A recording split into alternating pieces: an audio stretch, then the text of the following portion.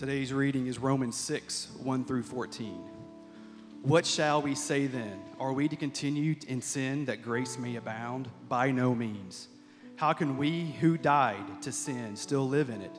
Do you not know that all of us who have been baptized into Christ Jesus were baptized into his death?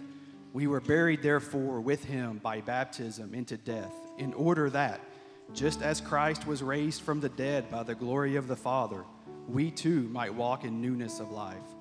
For if we have been united with him in death like his, we shall certainly be united with him in resurrection like his. We know that our own self was crucified with him in order that the body of sin might be brought to nothing, so that we would no longer be enslaved to sin. For one who has died has been set free from sin. Now if we have died with Christ, we believe that we will also live with him. We know that Christ, being raised from the dead, will never die again. Death no longer has dominion over him. For the death he died to sin, once for all. But the life he lives to God. So you also must consider yourselves dead to sin and alive to God in Christ Jesus. Let not sin therefore reign in your mortal body, to make you obey its passions. Do not present your members to sin as instruments for unrighteousness, but present yourselves to God as those who have been brought from death to life, and your members to God as instruments for righteousness. For sin will have no dominion over you, since you are not under law, but under grace. Thank you, Rob. I don't know where Pastor Josh Sanders got off to, but I can't believe you would pick that song for today. What an incredible truth that we just sang together, and I think I'm still recovering from that song. But could we just together as a church family affirm that he is worthy by putting our hands together and just praising our great God this morning?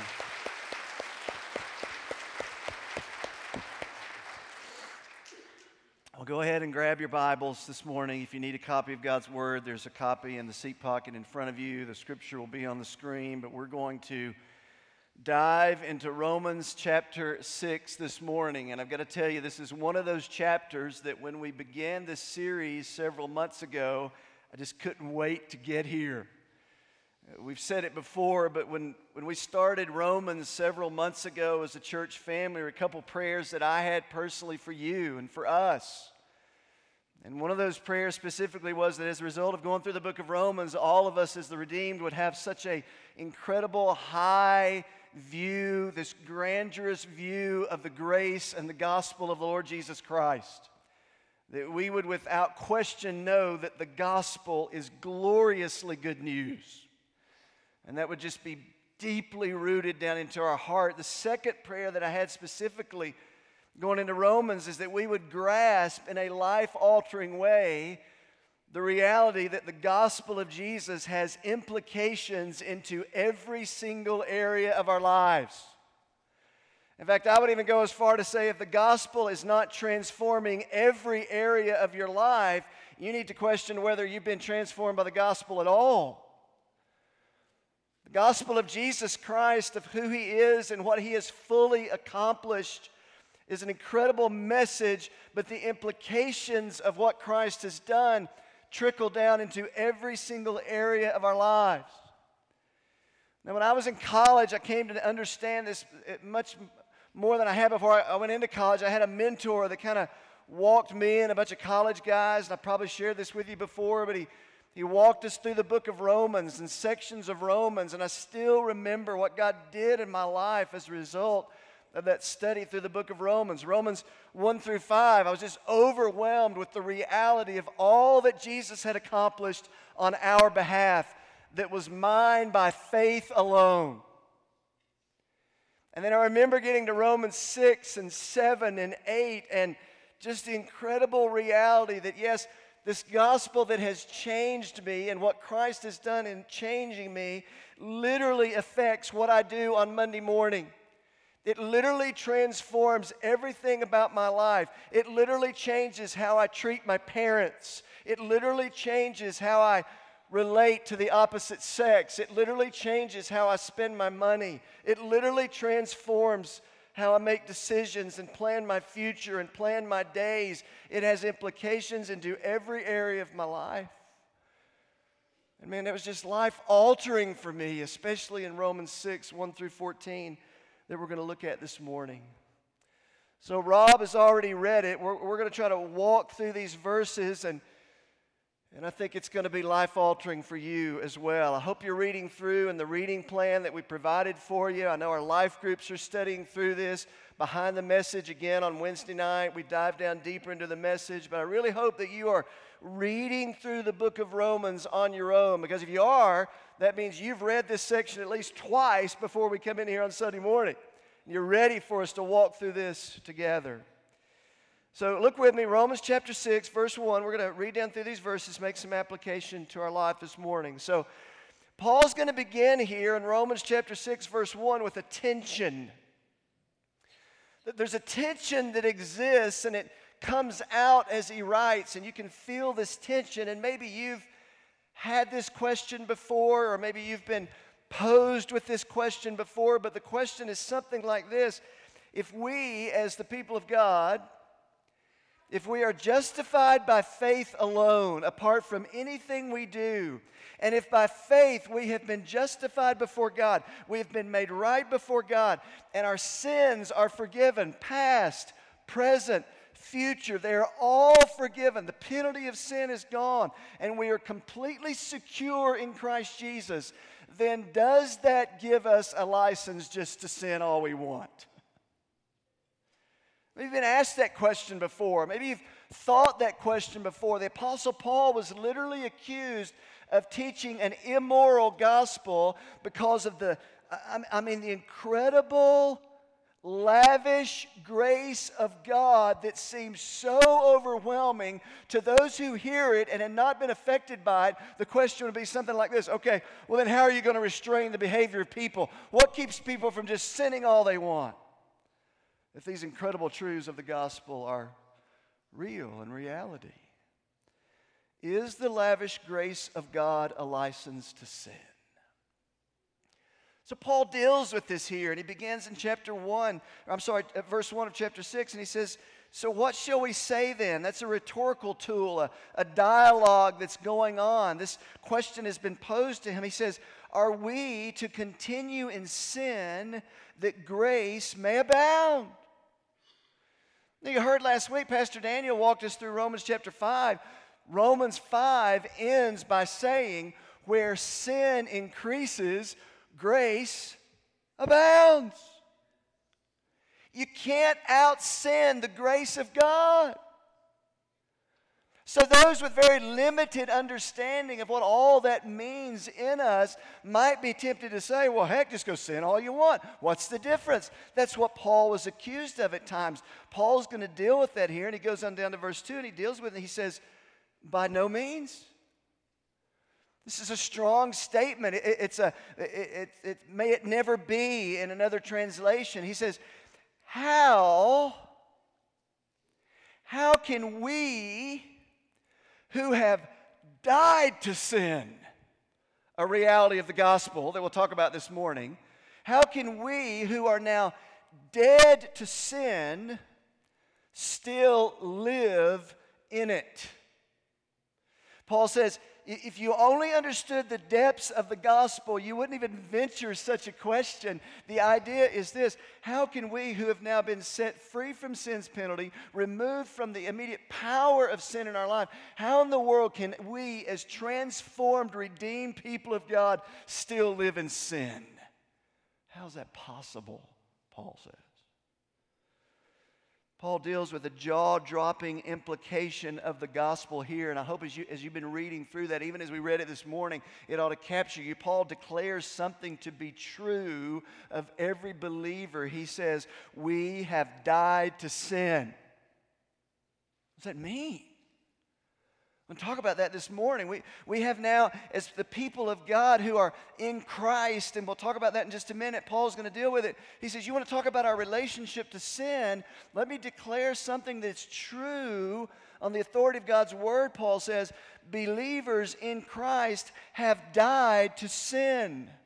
We have a transformed relationship because of Jesus in our daily, moment-by-moment lives to this hideous, tragic, maniacal, murderous thing called sin.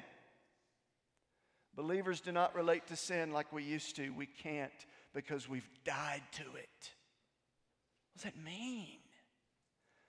Now listen, brothers and sisters, it doesn't get more practical in my life, in your life than that.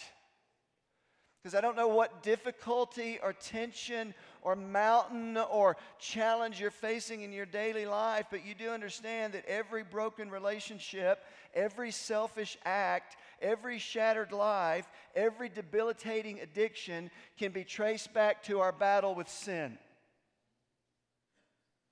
And Paul says, let me reveal something glorious to you. In Christ, as a believer, as an implication of the gospel, you have died to sin. What does that mean? Well, Paul's going to explain it a little bit here. He goes on in verse 3 and 4, and I'm going to walk through these verses, and I'm going to give you one big truth that we're going to wrestle with this morning, and then some big ideas that flow out of that big truth. So, verse 3, he continues on, and he says, do you not know?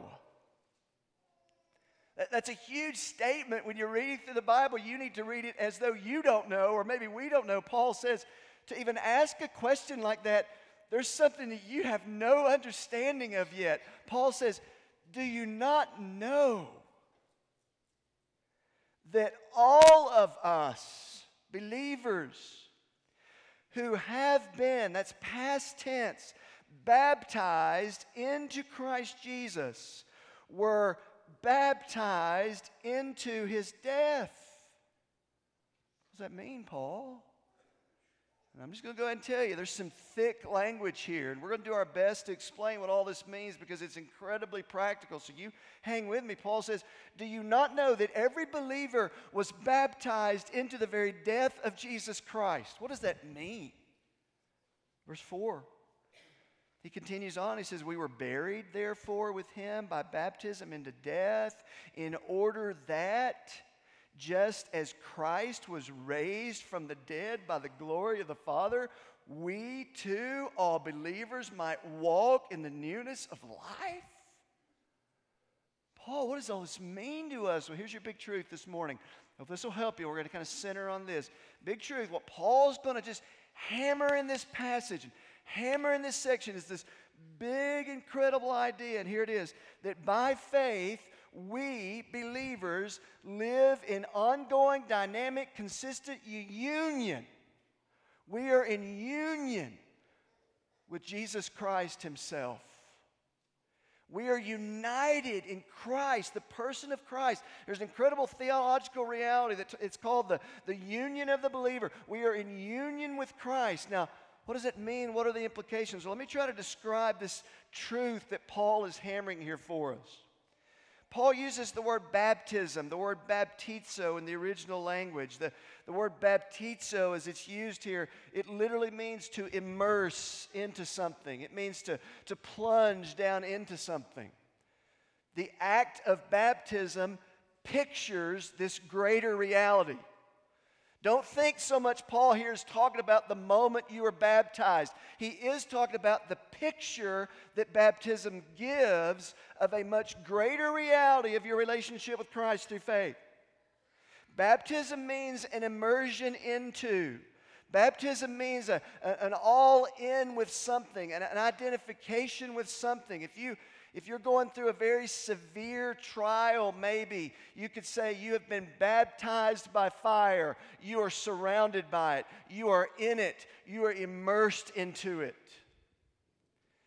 This same word is used in 1 Corinthians talking about the children of Israel. It says they were baptized into Moses. Doesn't mean Moses baptized them. The point is they were completely in with Moses, identified with Moses, followed the teaching of Moses. They were in union with Moses. Is the point. Now hang on to that word picture. Paul says that all of us are therefore, we are immersed into the person of Christ. Let me try to explain this concept of union with something a little more clearly to you. So if somebody were to come up to me and they were to say, hey Mike, when did you and Jennifer tie the knot? and you didn't know what that meant, you'd go, well, what are they doing tying a knot? That's kind of weird. That didn't make any sense. But you understand the word picture, it's something to illustrate the reality of two lives becoming one, right? So to say that we tied the knot is the same to say that our two lives are no longer separate. They are now one, talking about the thing called the marriage union. Marriage is a visible picture of what Paul is describing here, of two lives becoming one. Jennifer and I, because we're married, watch this. The union that we share is not a contract, by the way. The world today is trying to hold out contractual marriage, which says, okay, we're in this agreement with one another. We have a shared agreement. As long as you do your part, I'll do my part. But you back off on your part, I'm backing off on my part. We kind of got an agreement. By the way, that's not marriage. Marriage is a covenant. The Bible describes it as a covenant. What's important about that? A marriage covenant is two lives that are intertwined with one another. They share the very life of one another. That's a covenant. That's a marriage union. Therefore, it's a reality. Now, let me take the metaphor a little bit more. Paul does here. So, what happens to Jennifer, in effect, happens to me. And what happens to me happens to her. It may be separate events, but if I win $1 million today, right? Publishers Clearinghouse, man, they're going to call me. I've been waiting for that big call. They're going to call. They're going to say, Mr. Laughrun, you won $1 million. Guess what? Really? Some of you are going, you sure about that, Mike? I might just kind of. It's not marriage. If I win $1 million, we won $1 million.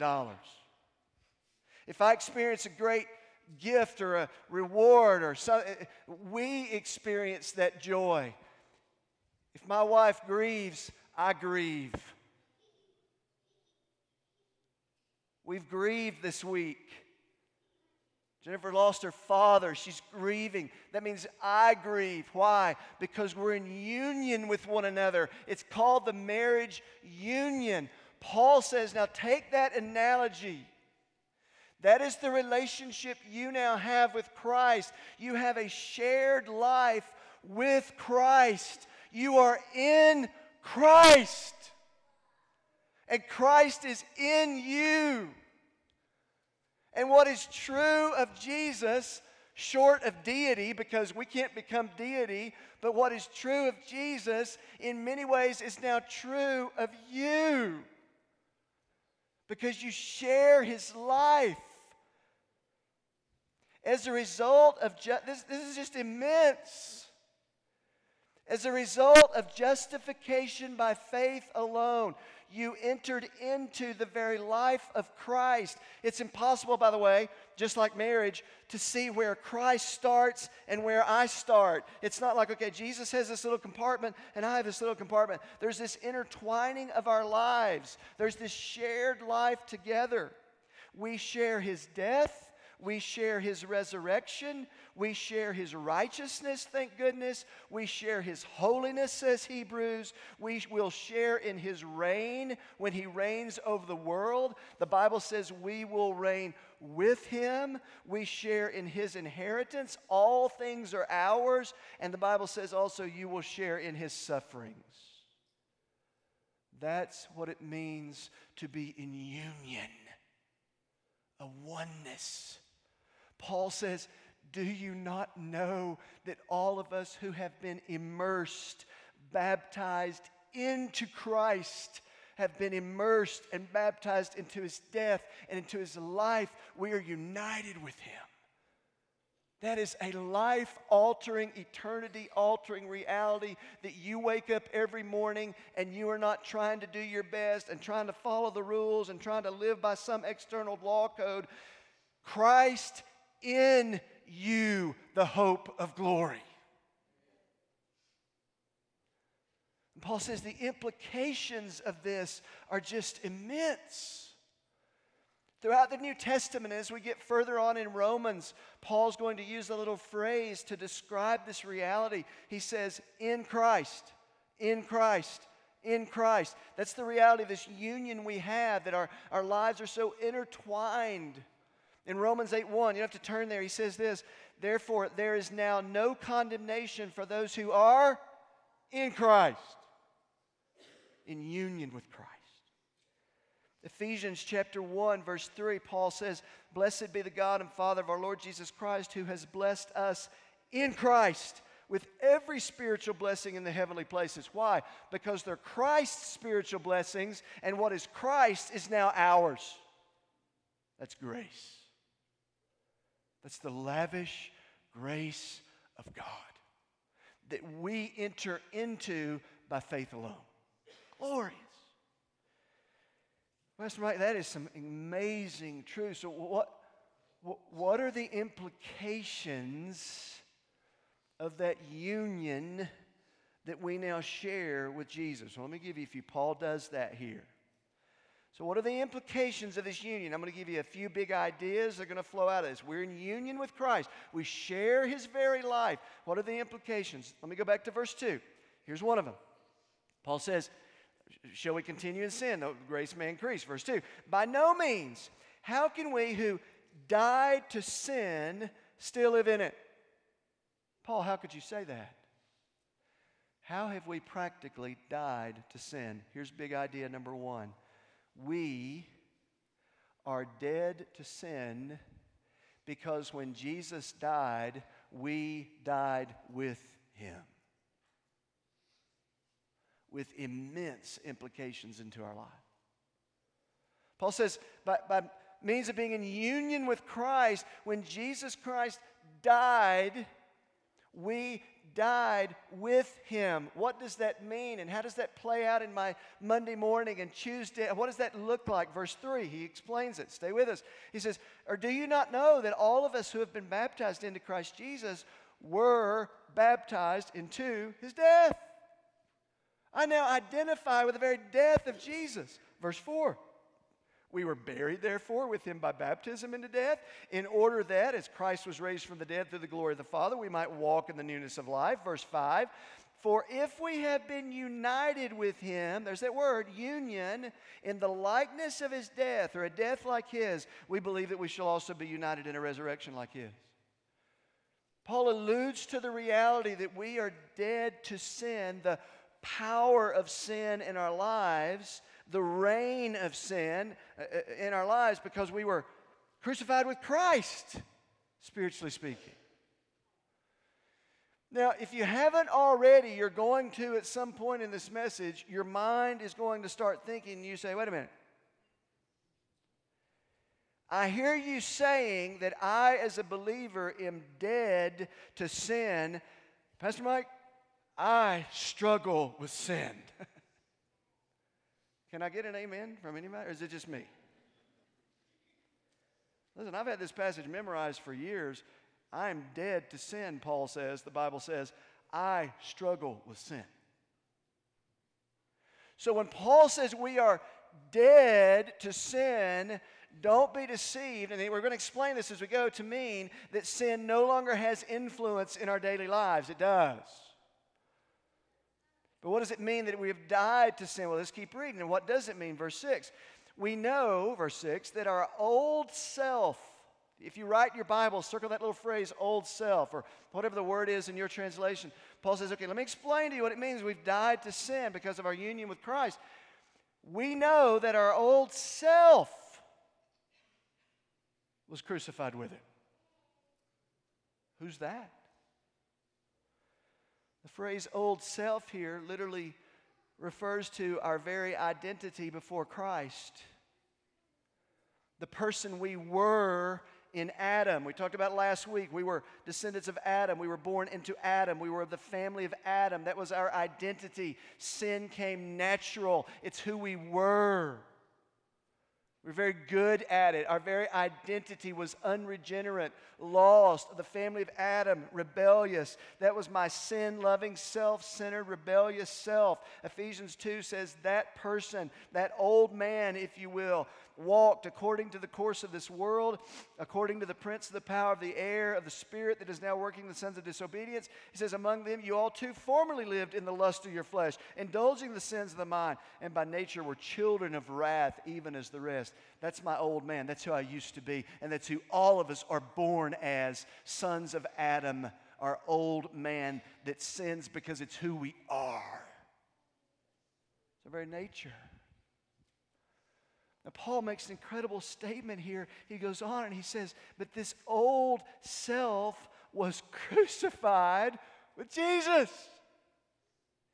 Do you know what happened to your old sin nature that ruled and reigned in your life? According to this, Paul says it has been crucified. You're not who you used to be. By faith, you're not that person anymore.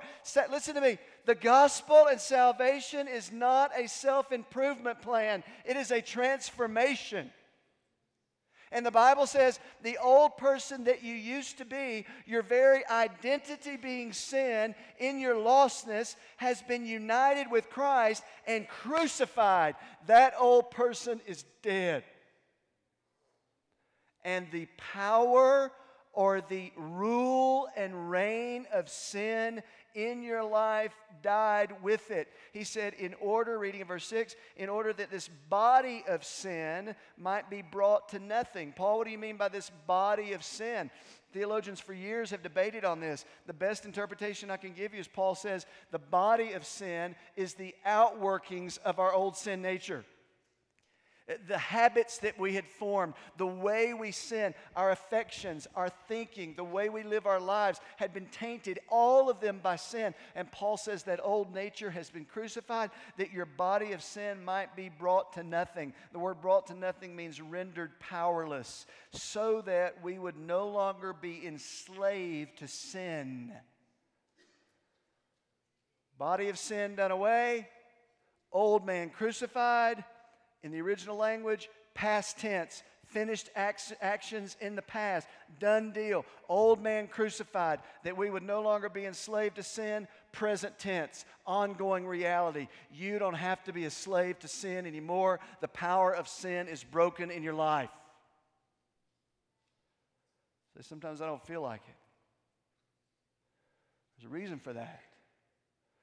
The residue of sin holds over in our life. We're going to talk about that in just a few minutes.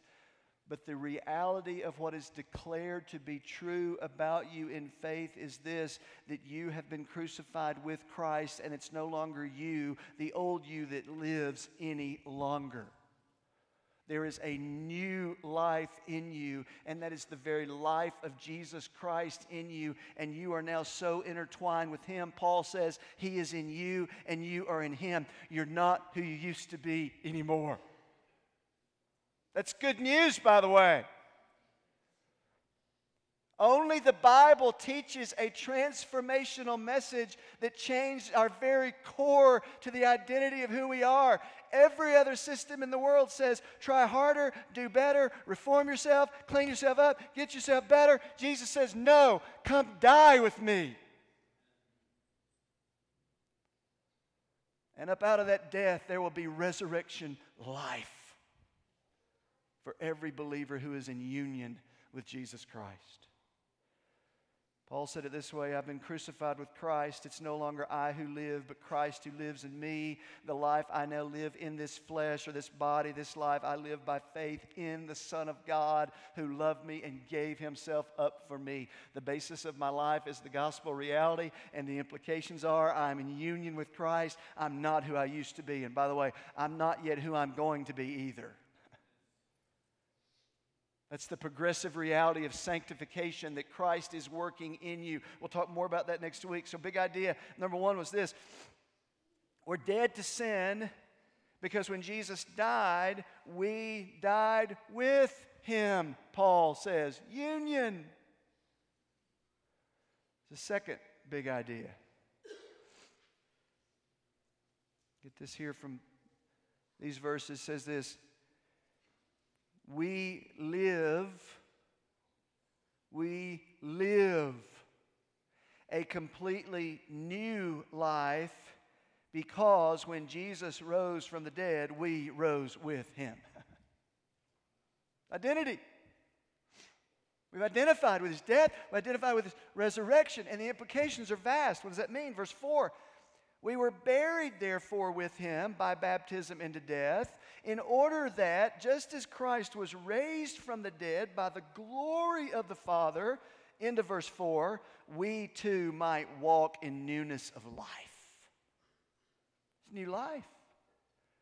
This is regeneration. This is transformation. This is salvation. This is all that's wrapped up in that. Newness of life. This newness of life is not a similar experience from the past, but a qualitatively different life. It's not an improvement. It's a new life that is in the person of Christ. That is why Jesus says, you must be born again. A new life must begin, and that's the new life of Christ in you and me. Christ in us, sharing his very life. We share the very life of Christ. It is new life. We walk in the newness of life because we've been united in his very resurrection. Now let me illustrate this really quick. So back in elementary school, we learned something in science class. Maybe you learned this. Go ahead and put a picture of our friend up there. Yeah. You know who that guy is? It's a caterpillar, by the way, if you don't know. We learned in science class that caterpillar, it kind of grovels around on the ground, and it's earthbound, and it stays down on the ground and wrestles around in the dirt and on leaves and twigs. But then at some point in the life of that caterpillar, a improvement project takes place, right? Wrong. A total transformation takes place, and that groveling earthbound caterpillar becomes right on cue, awesome, a butterfly. You say, Pastor Mike, that's incredible. What does that have to do with this? A transformation has taken place, and what's this? That butterfly will never be a caterpillar again. There is new life. Woven into the very fabric of nature are pictures of what God says is true of every believer. This thing has, where'd my butterfly go? This butterfly, I guess it got raptured right out of here. I don't know. This butterfly has power and ability and capacities and a future and a life it never had as a caterpillar. It's not who it was before. Paul says that's true of you. Now watch this. Watch. Can that butterfly fly down and grovel down in the dirt like it used to? Sure can. But it's not who it is anymore. See, Paul is saying the reason we don't live in sin like we used to is because we're not who we used to be. If you pass a butterfly and it's wallowing in the dirt, you go, what are you doing, man? It's not who you are. Fly, little butterfly. Fly. Why? Because it's who you are. Paul says by means of your union with Christ, you're dead to sin. Your old man is gone, and you've been now raised to walk in newness of life. You have a new life in Christ. Live who you are in Christ. Verse 5, for if we have been united with him in a death like his, we shall certainly be united with him in a resurrection like his. The two go together, united in death, united in resurrection. This phrase, look at verse 5. In the ESV it says, if we have been united with him. Circle that little phrase in verse 5. This is a beautiful word picture built into the text. The verb or the phrase that's used here only appears here in Romans 6 verse 5, anywhere else in the Bible. The word united with him, if we translated it literally, would say we have been planted together with him. And in English we would read that and we go, what in the world does that mean? Am I a seed? Watch. The picture here is literally the idea in an agricultural world that it was written in, to take seed and you sow these seeds together. And these seeds that have been sown together are going to go down into the ground. And I'm told, I'm not a farmer, you can correct me on this, seeds go down into the ground, and guess what? Before they sprout, they got to what? Die. That's the picture. But when those seeds die, they die together, but then they what? They rise up together, and they come to life together, and they bear fruit together. That's the picture that Paul is giving here of our union with Christ. It's like seed that goes into the ground. We die together, and then we raise up together. Albert Barnes, great commentator, said it this way. Can you go ahead and put that quote up by Albert Barnes? He says, alluding to this idea, hence, it means intimately connected or joined together. And here it denotes that Christians and the Savior have been united intimately in regard to death. And it is therefore natural to expect that, like grains sown at the same time, they should grow up in a similar manner and resemble one another. In other words, the seed that's sown together is going to grow up together and bear fruit. And Jesus said it this way: unless a seed falls into the ground and dies, it remains alone. But if it dies, it bears much fruit. In other words, by nature of our death with Christ, there is the assurance of our life and our fruitfulness in Christ. And primarily that fruit is the very characteristic of Jesus Christ coming out in your life. Love, joy, peace, patience, kindness, goodness, gentleness, faithfulness. The capacity which you did not have before, but you do have now because of Christ's life in you. Glorious! United with Christ. Verse 8, he goes on. He said, Mike, can we stop? There's so much. I can't even. No, he keeps going. Verse 8, he says, and now if we have died with Christ, we believe that, future tense, we will also live with him. Paul says, you got a newness of life that starts now. You have a guaranteed future that you are going to live with Christ. Listen, I'm not all that I'm going to be yet, and neither is you. But there will be a day, Paul says, that the work in you is complete, and he makes you like the Son in all his glory. Why? Because his glory is your glory. You will share in his very glory because you are in union with him. Glorious. Glorious. He goes on in verse 9, he says, we know. And by the way, if you notice, all the way through 9 verses, Paul hasn't given us a single command yet.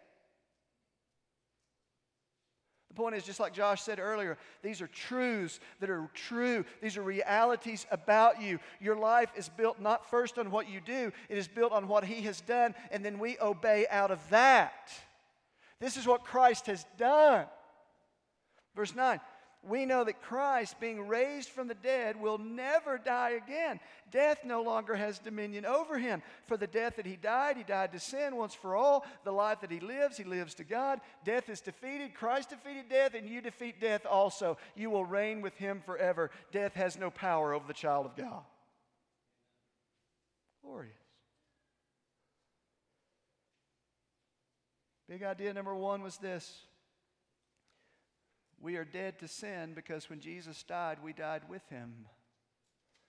Big idea number 2 is this. We live a completely new life because when Jesus rose from the dead, we rose with him. These are bedrock truths given to us in Romans chapter 6 that we build our lives on. But then Paul comes back and he says this in verse 11. Now remember,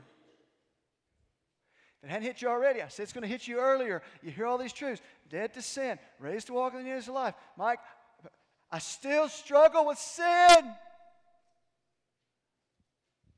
It's not what I want to do. As Paul says in Romans 7, it's not what I want to be. Why do we still struggle with sin if it has been defeated? If sin is a conquered foe, which it is. It is no longer your master, which it is not. Why do we still struggle? Paul goes on, verse 11. Stay with me. He says, all of this. So, concluding application, verses 11 through 14, very quickly. We'll expand these more next week.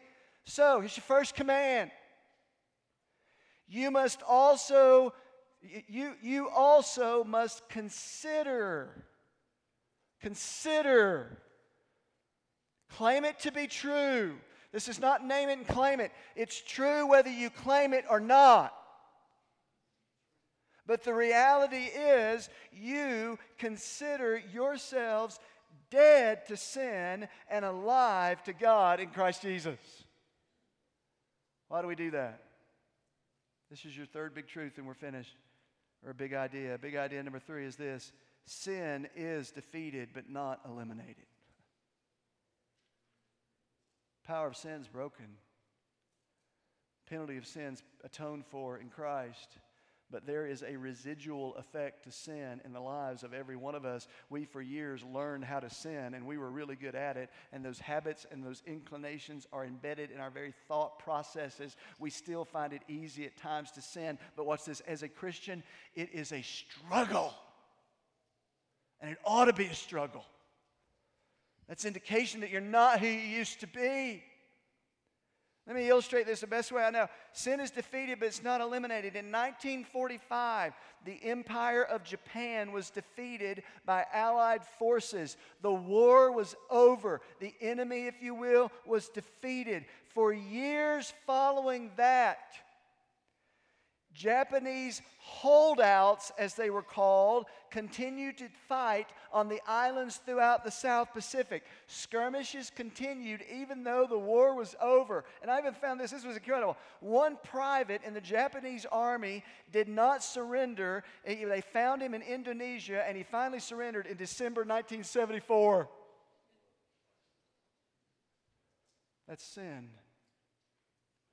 Sin's defeated. Your old man is gone, but there are skirmishes in your life day in and day out. This battle with your old habits and your old ways of thinking. And Paul says, here's how you battle. You claim what is true. You are dead to sin. The battles have to be fought. Verse 12, let not sin therefore reign in your mortal body, that to make you obey its passions. Because I'm telling you, sin's going to try to take back ground lost, so to speak, and it's a battle. It's a daily battle. Paul says you've got to recognize it as a battle. It's a daily fight. Sin is defeated. It's a beaten enemy, but it's not completely eliminated. Give you a final illustration and we'll close. Children of Israel, in the book of Joshua, I've been reading through that. Children of Israel were told by God. By the way, the team can come on up and just begin to play. We're going to kind of enter into a time of response. Children of Israel were told by God, the promised land's yours. Go take it. Enemies defeated. Battle's over. You've won. It's yours. And they went in, and did they just go in without a fight? No. Every city, every village, every piece of land they took was a fight. Joshua 11:19 says, there was not a city which made peace with the children of Israel. They took them all in battle. With your old propensities, with our old habits, the residue of sin remains in our life. And by the way, God has designed it as such that we lean into Him and we walk in dependence on Him. And He goes on, verse 13, do not present your members to sin as instruments of unrighteousness, but present yourselves to God as those who have been brought from death to life. You are dead to sin, you are alive to God, and your members as instruments of righteousness. Verse 14, for sin will have no dominion over you, since you are not under the law, which only brings cursing, but you are under grace, which enables you to live this new life, Christ in you. So we fight by reckoning what's true. Christ in me. I have a new identity. I have a new power. We fight on our knees with this thing called sin. We fight by presenting ourselves to this God who has bought us in worship and intimacy and pursuit of Him. And we fight in community with each other. And we'll talk more about that next week. Beloved, you are in union with Jesus Christ. His life is your life. Hallelujah. What a Savior. Let's pray together. Father, before we sing together these great truths again that we're about to sing, God, I pray for my brothers and sisters in this room. Lord, I pray first that these truths of Romans would sink into our heart and we would consider it so. We would reckon it to be so. We would rest in the truth that we've just read, whether we feel it, whether it looks that way on Monday morning. In faith, we have been redeemed. Our old man is gone. We have been raised to walk in the newness of life. Live consistent with who we are. God, I thank you for your Spirit. I thank you for your word. I thank you for your marvelous grace that has been poured out on us. Lord, let us just stand in awe of your grace. And I would just say, if there's anyone here this morning that does not know Jesus Christ, the Bible says this: ye must be born again. Everything we talked about this morning, it's new birth. It's not personal grit and effort that comes later in sanctification, but it's all new birth in Christ, the transformation that comes by Jesus Christ through faith. If you don't know Christ, we would love to talk with you before we leave today of how you can come to know this great Savior. Thank you for these truths. In Jesus' name we pray. Amen.